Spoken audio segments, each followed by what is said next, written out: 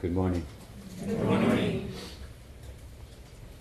I'm not sure whether I should, in San Francisco usually we start by inviting people who are here for the first time, but since I'm sort of here, I'm not sure whether I should thank you.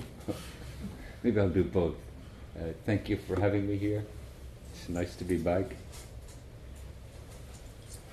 And then, is there anyone here for the first time? Well, welcome. Can I say just a quick word? Of course. You So might have to stand up though. Yes, okay. So it's a real pleasure to have Paul with us today. And those that weren't here a few minutes ago and don't know who he is the former abbot of the San Francisco Zen Center, a longtime abbot, and continues to be the Dharma teacher there at City Center and also at Tassajara. And we're so grateful that he was able to come and join us here this week. So thank you, Paul. Thank you.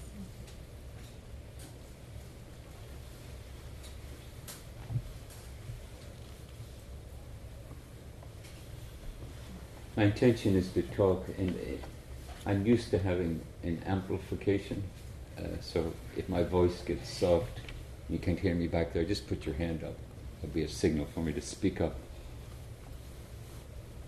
Is it okay so far? Yes. Yeah. Okay. My intention is to talk this morning on for those who are familiar with this style of Zen practice, a well-used phrase from Dogen Zenji, the founder in Japan. The study the way is to study the self. To study the self is to forget the self.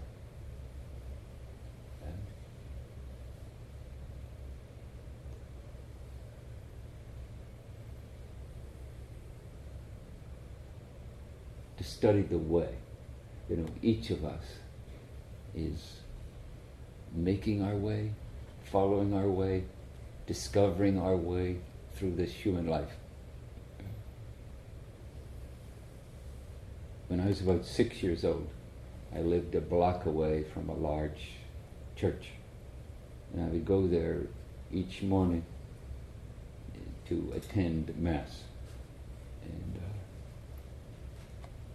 the memory I have of it is that the vastness of the space, the quiet, the murmuring of the row of elderly ladies sitting dressed in black at the altar rail, murmuring the rosary, the incense. That's my memory of a 6-year-old mind. A few years later, when I was about 11, once when I was sitting in Latin class, I noticed that if I let my vision go wide, it's like my mind shifted. I could stop thinking.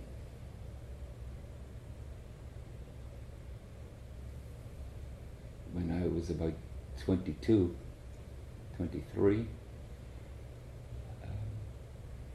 living in Tokyo, someone who had become a good friend gave me a book about Zen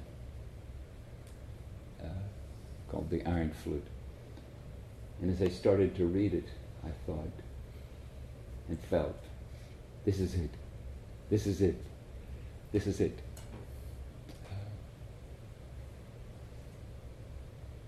And now, a few more years later, I find myself sitting here, dressed in a robe similar to Shakyamuni Buddha's, a robe similar to what they wore in the Tang Dynasty in China, and a underrobe similar to what they wear in Japan.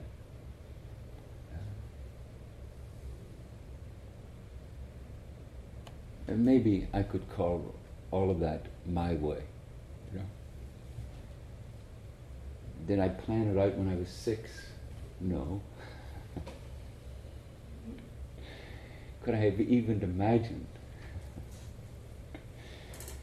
in my wildest dreams, in my childhood, that this was the trajectory of my life?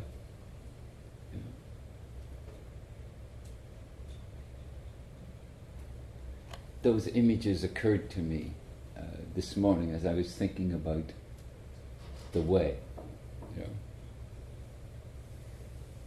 When we look at it thoughtfully, we could say, well, and if you look at the original Japanese, when Dogen uses what we've translated as the way, it's the Tao. That unfolding of existence. Then we could say almost happens despite our engrossment in what we want and what we don't want, what we're afraid of and what we yearn for.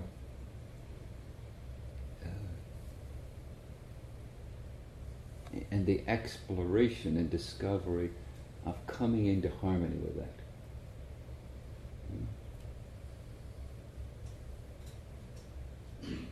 And in the heritage of Buddhism, this phrase, the Tao, that was adopted from Taoism in China, was the origin in India, was Marga, the path. The path of the one who practices in that which is practiced.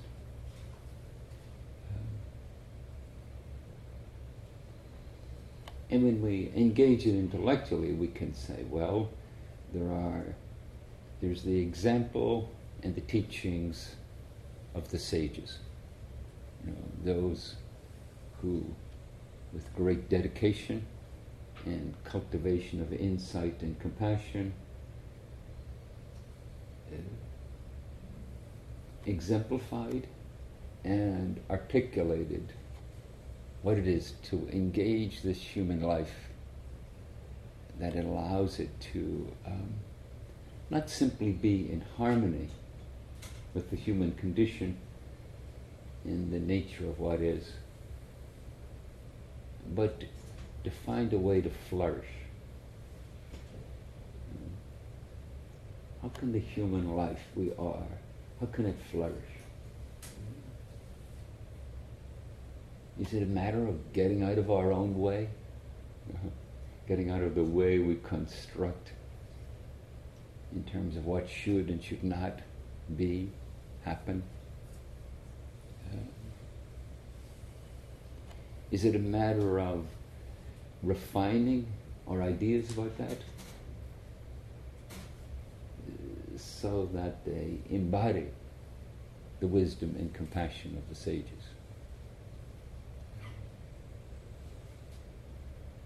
Is it a matter of having clarity around the principles and the teachings, and then the courage to live them? Is it courage? Is it dedication?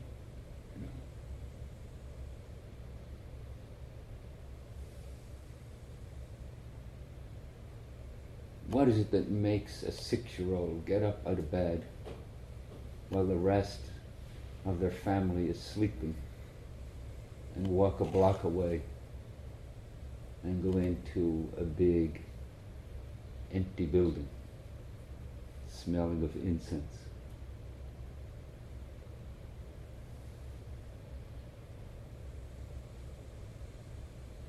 What's happening in a human consciousness that 11-year-old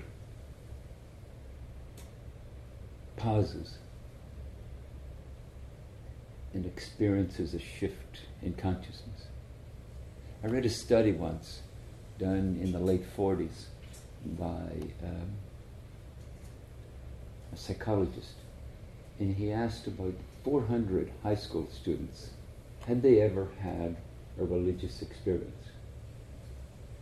And over 60% of them said yes.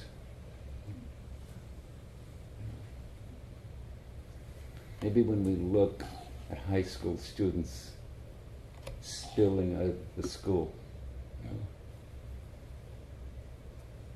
we're not thinking, oh, they're coming from their religious experiences. Maybe when we notice how they dress, their choice of music, what they do on social media, we're not thinking, this is based on the deep insights they've had about this human life.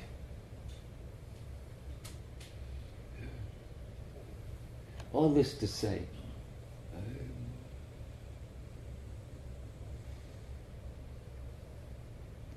there's something obvious and at the same time mysterious about how we're living our lives.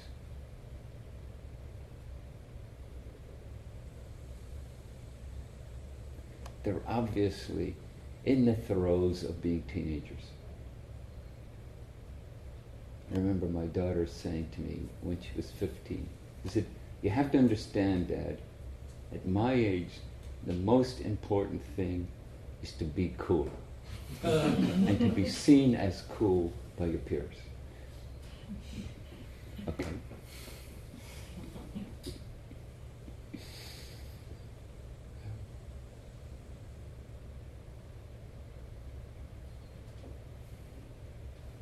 How susceptible we are to the causes and conditions, the context that we're in.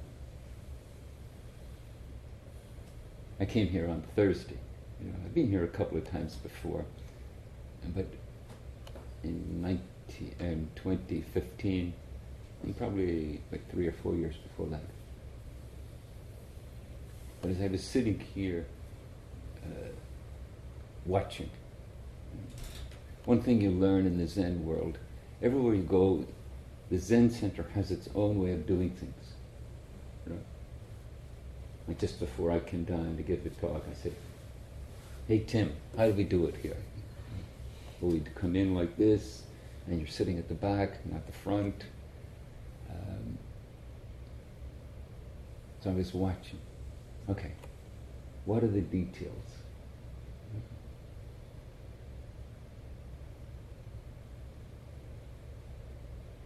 And then my mind, being like most people's mind, was filling in the blanks.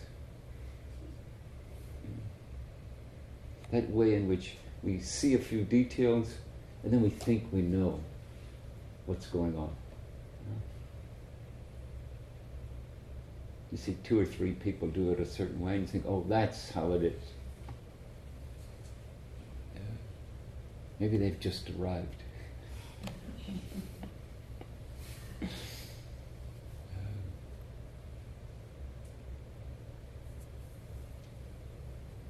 But that way a Zen center creates an expression, a particular expression of the way. And then the challenge for each of us to not simply ignore the particulars, but in another interesting way, to not get lost in compliance. That the other part of the challenge is pay attention and discover the embodied wisdom in the forms.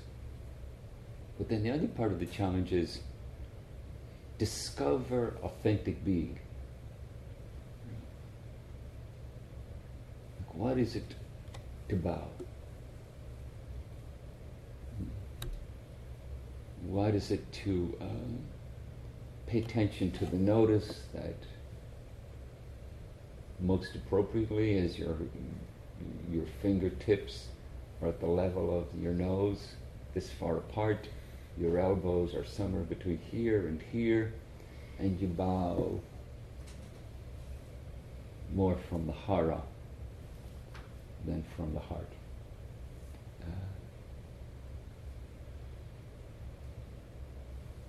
What is the embodied wisdom and compassion of that?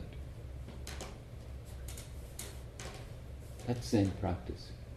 You know? What is it to bow and connect to another human being? What is it to bow to another human being as Buddha?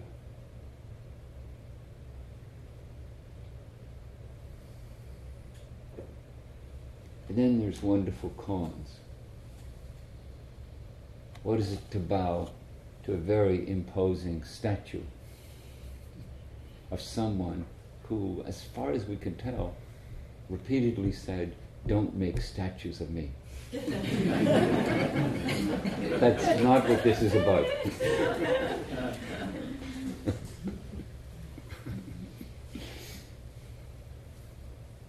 If it were sincere Zen students, would we ignore that statue?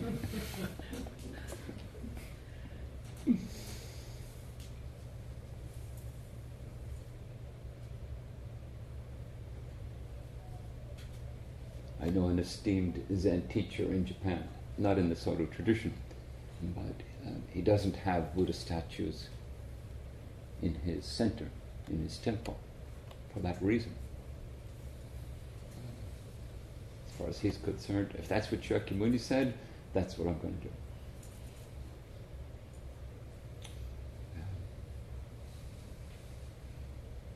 Is he being obstinate, or is he being authentic?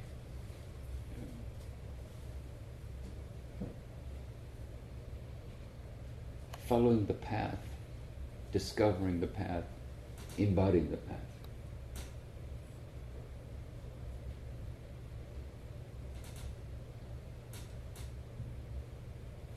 There is some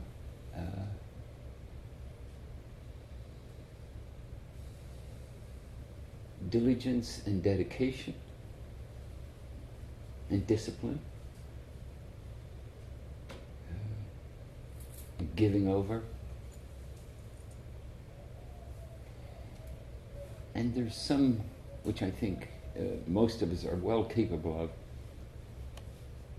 some skepticism.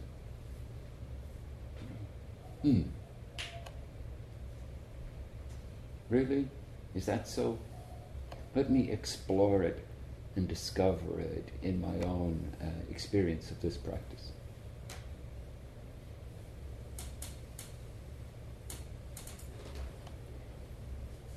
And there's some mystery to it. We've always been on the path, you know?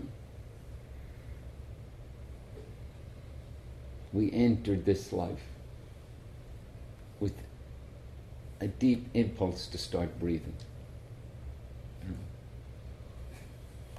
A deep impulse to clear out our system so that we could receive nourishment to keep our body alive.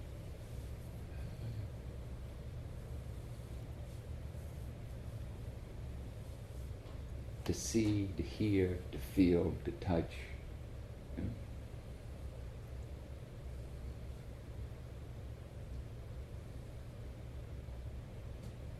There's a couple of lines from a poem that I think carries some of this. The poet's name is Javier Soleto. I would add, these are not his words, but I'll put them in front. The path, those are my words, a short journey to everywhere distant. Take nothing except gifts. Take remembrances of kindness. Take the mistakes that set you on your way.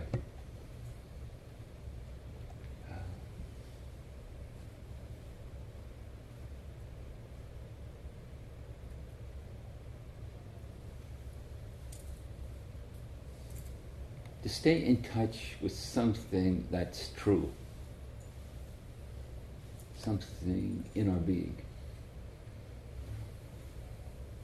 Maybe to ask yourself, are you one of the 60% of high school students that had a religious experience? That psychologist then went on to categorize them. I can't remember the 4 categories he came up with. But, there's an intriguing assessment of being a teenager.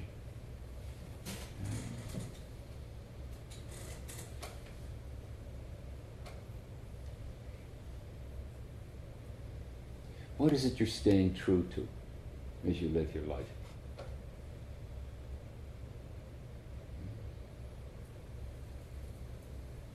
When does it get overtaken by what are experienced as the practical necessities of keeping your life together?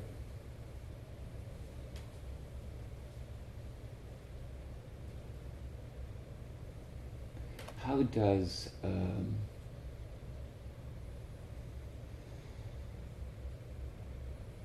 the emotions, the yearnings, the anxieties, the aversions that arise for you,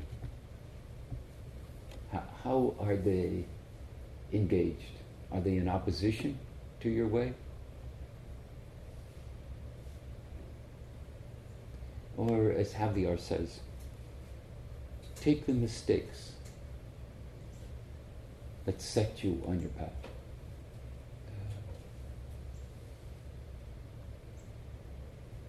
Dogen Zenji says, to study the way is to study the self.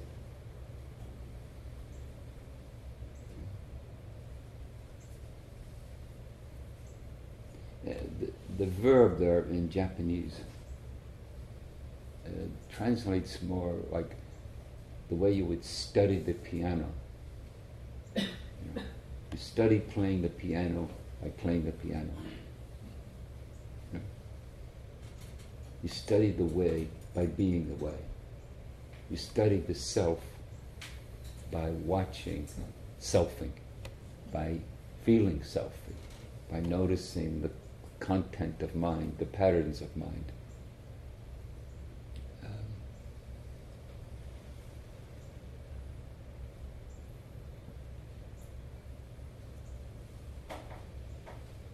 Studying, what is it like when you feel like you're being yourself? And sometimes we study that by noticing, what's it like when you feel like you're not being yourself? Okay, I just said that because I sort of felt that was what was being expected of me right now. Or however, you'll find yourself motivated by being in compliance.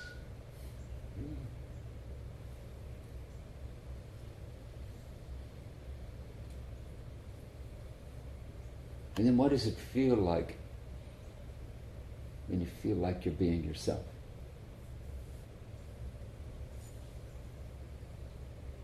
Does it happen more for you when you're with others, or more for you when you're by yourself?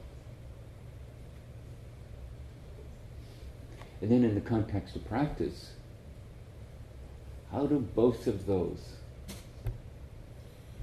instruct you in the engagement of Zazen?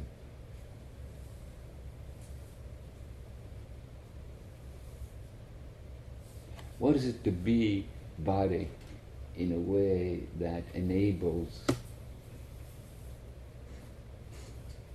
some deep sense of being to be embodied? What is it to engage the breath? How does that become a foundation for engaging the incredible complexity of our psychology, our emotional patterns, the varieties of things and concerns that we create within our mind?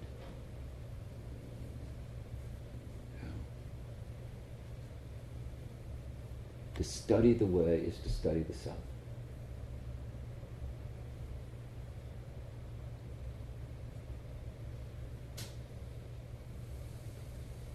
And then I would hope, in what I'm saying, I would hope it would give you some kind of, that's a little weird. You know? Being alive's a little weird. No? Could those high school students tumbling out into the schoolyard, could 60% of them just had a religious experience? As they snatch their phones out of their purses and get back online. Instagramming their friends, all 5,000 of them. Of details of their life that most of us would rather nobody knew about. That amazing shift now that privacy is kind of irrelevant. You know?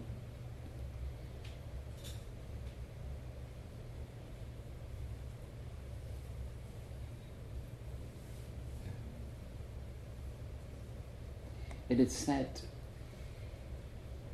oddity, it's that mystery, it's that something to marvel at. You know? There's a way, and to my mind, Javier Soledo catches it in this short journey to everywhere distant.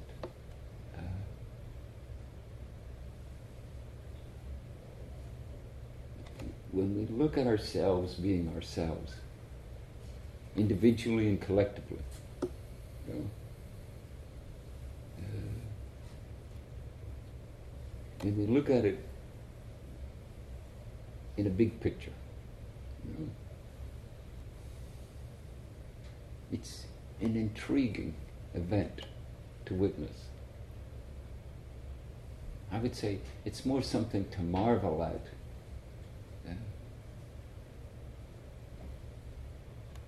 A couple of weeks ago, I was with my 3-year-old grandson, and in a quiet moment, he shared with me, he said, "You know, you're quite good at playing with children." He said it with all the authority of a wise person. You know? I've been watching you. You know? I've been just seeing how you're doing. You're doing okay. You know, just want to reassure you of that. So keep it up, you know, and keep at it.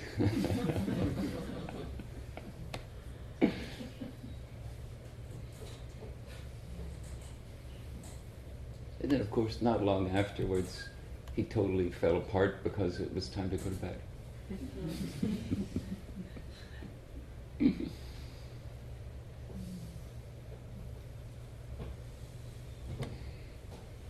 The heritage of Zen practice is that we pick up this great matter of being alive.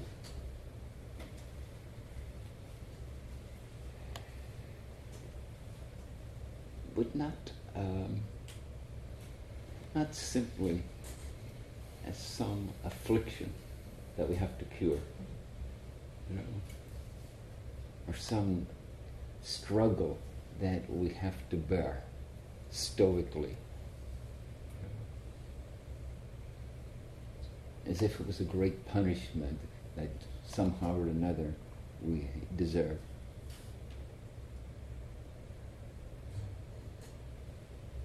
You know, one of the great gifts of the Buddha way is this deep, deep compassion.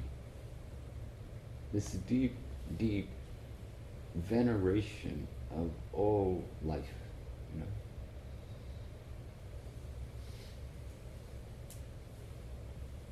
And to study the self, to study this mystery, that incredibly selfish as we are, we're often not very good to ourselves. Incredibly selfish and self-preoccupied as we usually are, it takes quite a bit of study to discover how to nourish the self, how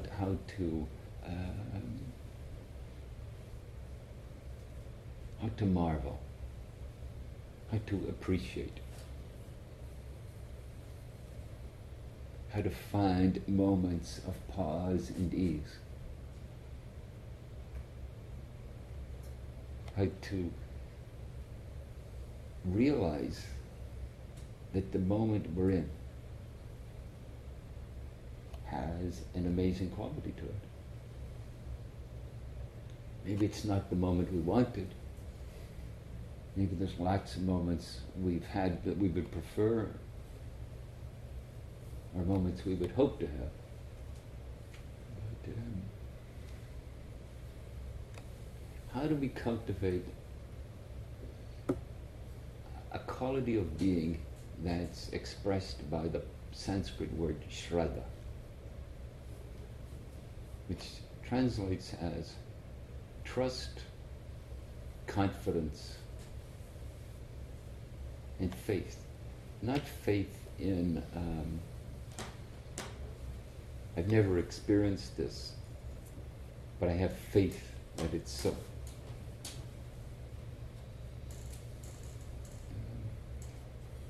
Faith that arises out of trust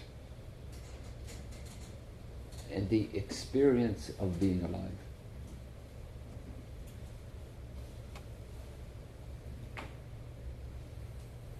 It's interesting in the human condition. When we experience our experience, two important things happen for us. We start to trust that version of ourselves. When we're willing to be ourselves, the authenticity of that is something we trust. And it's not something you can abstractly or conceptually assert. It's in the living of it that something happens. It's like when you're thirsty and you drink water, you trust that water quenches thirst. As an academic notion, you might completely agree. But it doesn't, it's still in the realm of concept. It doesn't have the conviction of tasting and experiencing.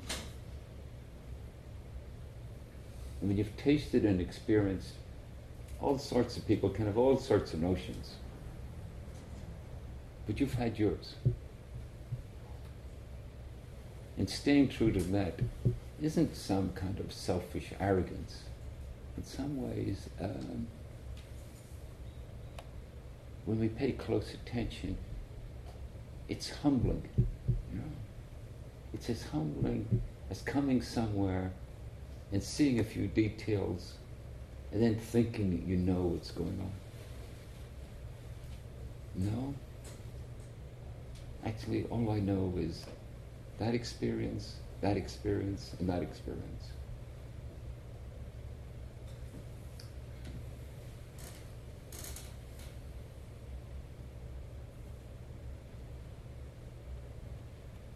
But I can trust them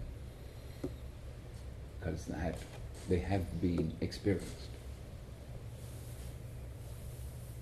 There's a Buddhist teaching that says there's three forms of consciousness, you know, and one is chitta,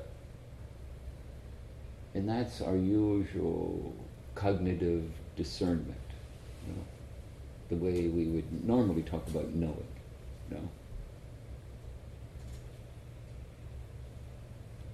We watch the news, you know, then we know what's happening to the schoolboys trapped in a cave in Thailand, or we know about Donald Trump's visit to Europe.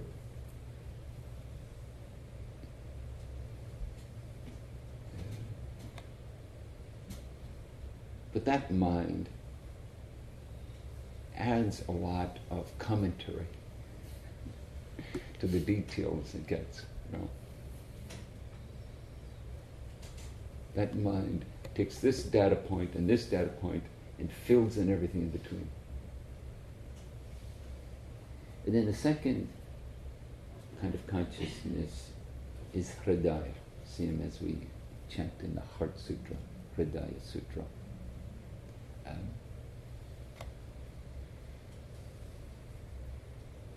That more emotional, heartfelt connection, heartfelt experience. That way in which we have an experience, and then the experience of itself is neutral, and then we color it with an emotion. And within our own subjectivity, if it's an intense emotion, the experience is much more true. The idea we have about it's much more true. If I strongly dislike this, well then, my thought about it is all the truer for me.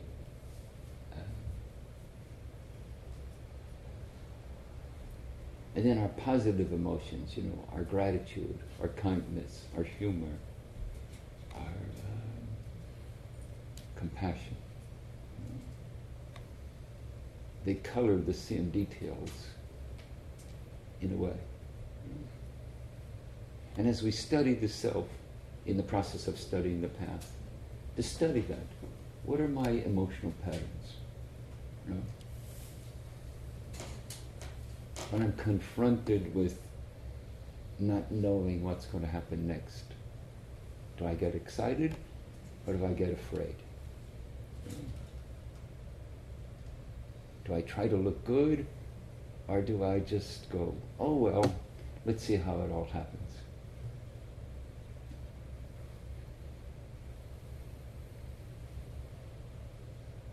And then the third kind of consciousness is, the Sanskrit word is vriddha, which is the consciousness that's cultivated by experiencing. And in a way, that's what I've been trying to talk about. The consciousness that's cultivated by experiencing.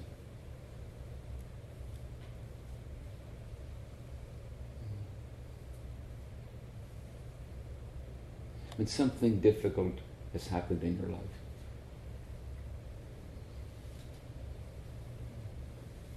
the death of a loved one, the end of a long relationship,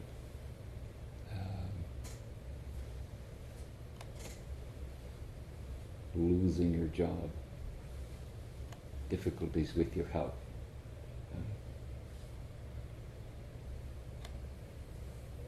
And you've allowed yourself to feel them deeply, what that brought up. You've allowed yourself to acknowledge life is not under my control.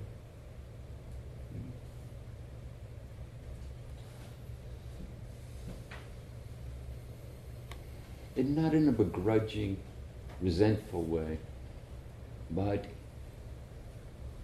in a way that acknowledges the truth of our existence, that finds Shraddha right there. That kind of experiencing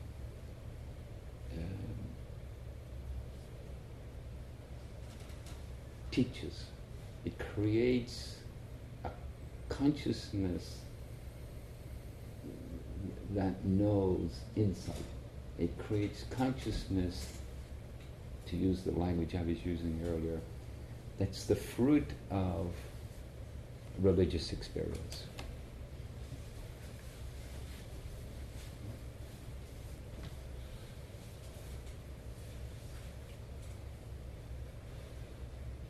And how do we let that, the religious experiences we've had, I would say we've all had them. To my mind, part of how I marvel at that study was, what about the other 40%? Didn't they realize they had them? Were they trying to think, yeah, but that wasn't a religious experience. I was just playing football, or I was just, talking with my friends in the toilet, in the bathroom.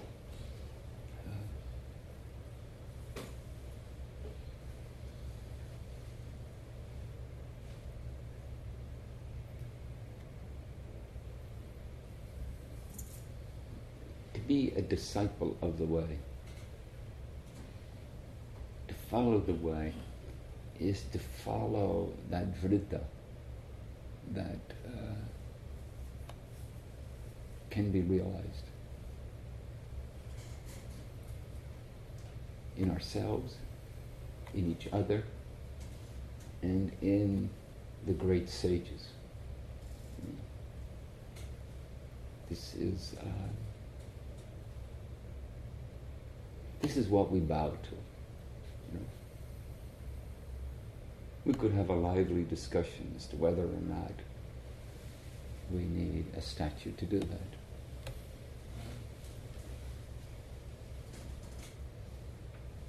It is part of the Zen tradition. I don't mean to cause controversy, but it is part of the Zen tradition.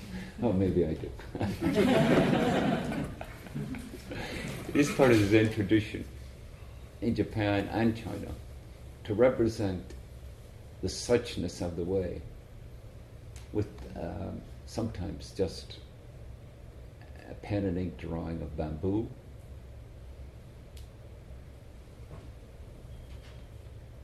or a stork, or a flower, or, you know.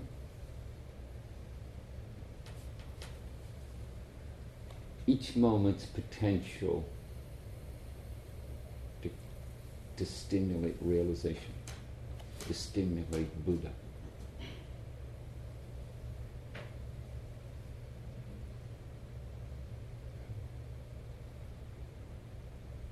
And then what is it to sit in a way that stimulates Buddha?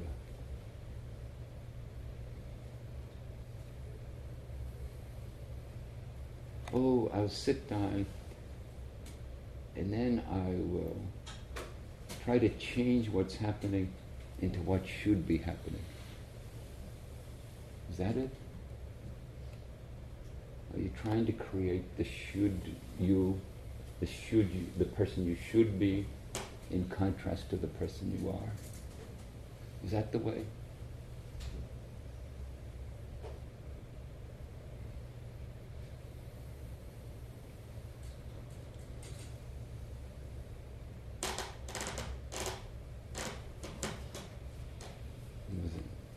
I'm from Ireland. There's a literary genius from Ireland, Oscar Wilde, and he said, "You might as well be yourself. Everybody else is already taken."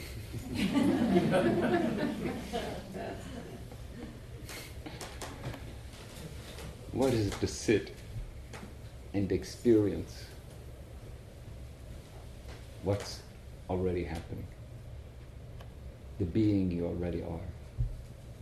The world you live in.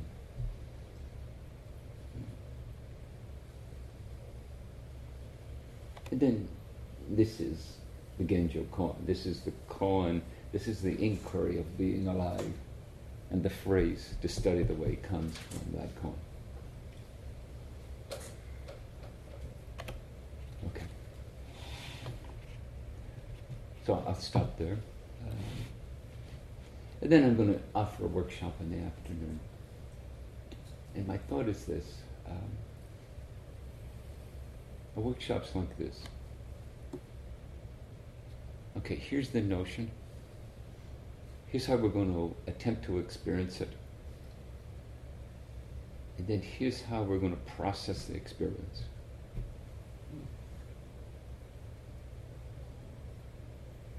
But in some ways, that's the breadth of our practice. We sit down with some notion of what it is to be Zazen.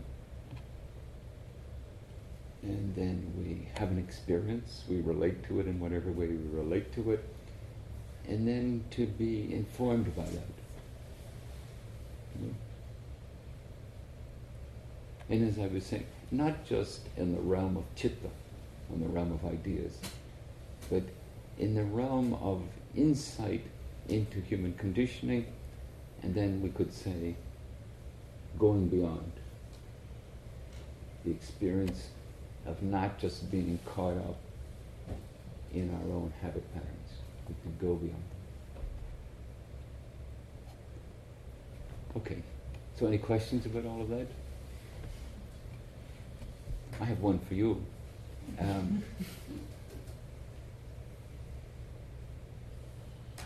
What about your religious experience? Or maybe to put it in more Zen terms, moments of presence. And I would give it an interesting twist for you. What's the earliest one you can remember? We're very open when we're kids.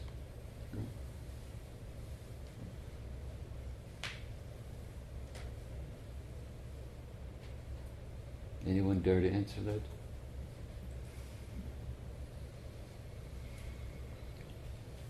Oh, please. I'm not going to answer that, but I'm going to throw in a sideways here. I think one of the unique things about Buddhism in the West is that it's not the religion that we were raised in. And so in one way or another, all of us are converts. And I think that makes a difference in practice versus how Buddhism is existing in Asia today, where it's kind of moribund.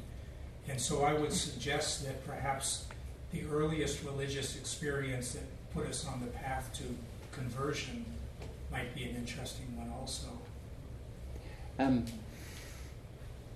Thank you. I would agree with what you said. And I would add to it that as I portrayed it in the way I did, that when we're talking about the path, the Tao, Marga,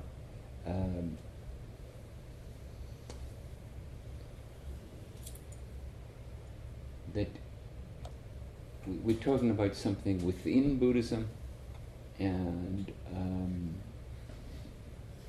maybe we could even say, as Suzuki Roshi did and Eihei Dogen said, my path is more fundamental than Zen.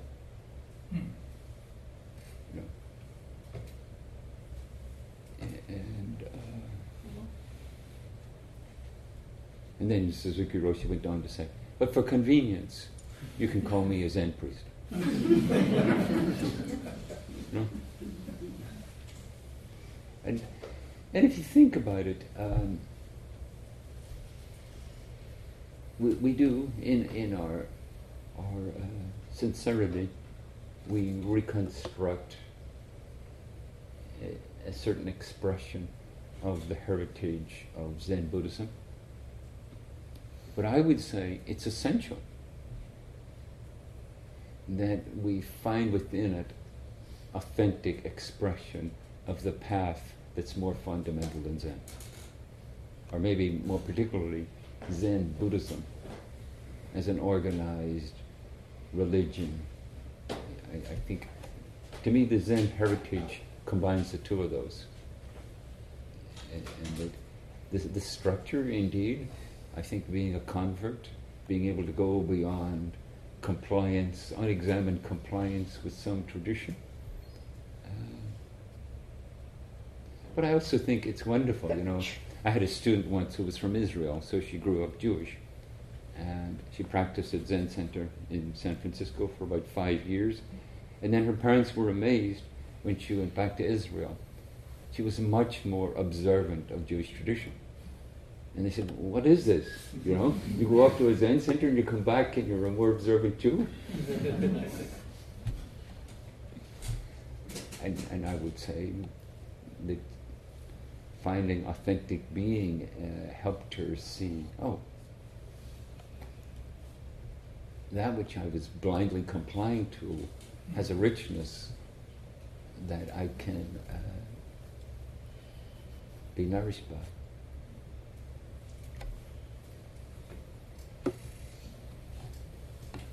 Anyone else?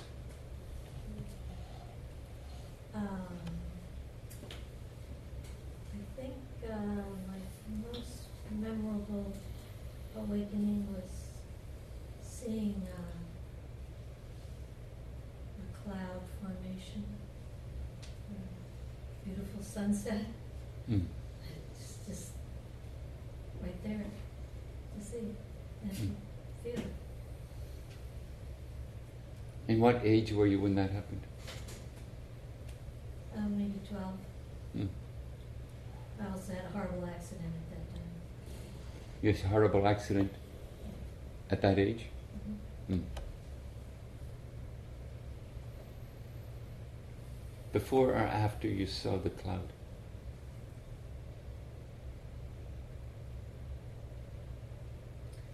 Hmm. After. I think after. Yeah. I needed something, actually. And the answer was just in the clouds, Yeah. the sunset. I don't know if you do it here, but in San Francisco we do what we call way-seeking mind talks. And it's an interesting notion because what do you say, what do you present as what you might call the building blocks of your life, you know?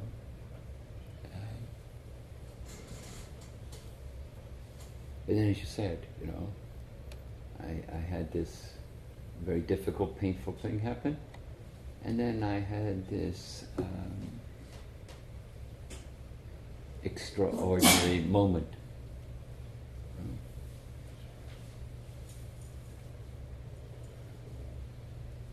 And do they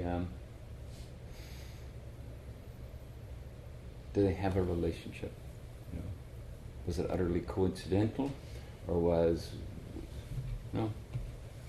Sometimes when our world is deeply shaken, painful and difficult as it is, some things also can be shaken loose.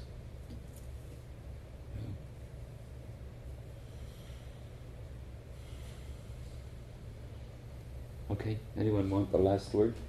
I was 3 years old and I was in preschool. And You'll need to speak up, please. sure, I was 3 years old. I was in preschool, and a kid was making me a paper airplane. And I remember just very vividly watching and hearing him make the paper airplane, and I think I wanted that experience to continue, and I've had a few more of those throughout life, and it's always conjured up that same little experience of a young friend making a paper airplane. Lovely. Thank you. So sometimes I think it's helpful for us to remember that moments of presence don't have to be grandiose or fantastic, or you know, they can be just part of everyday life. So I'd like to end with this poem. It's by Anne Hillman. It's called "We Look with Uncertainty."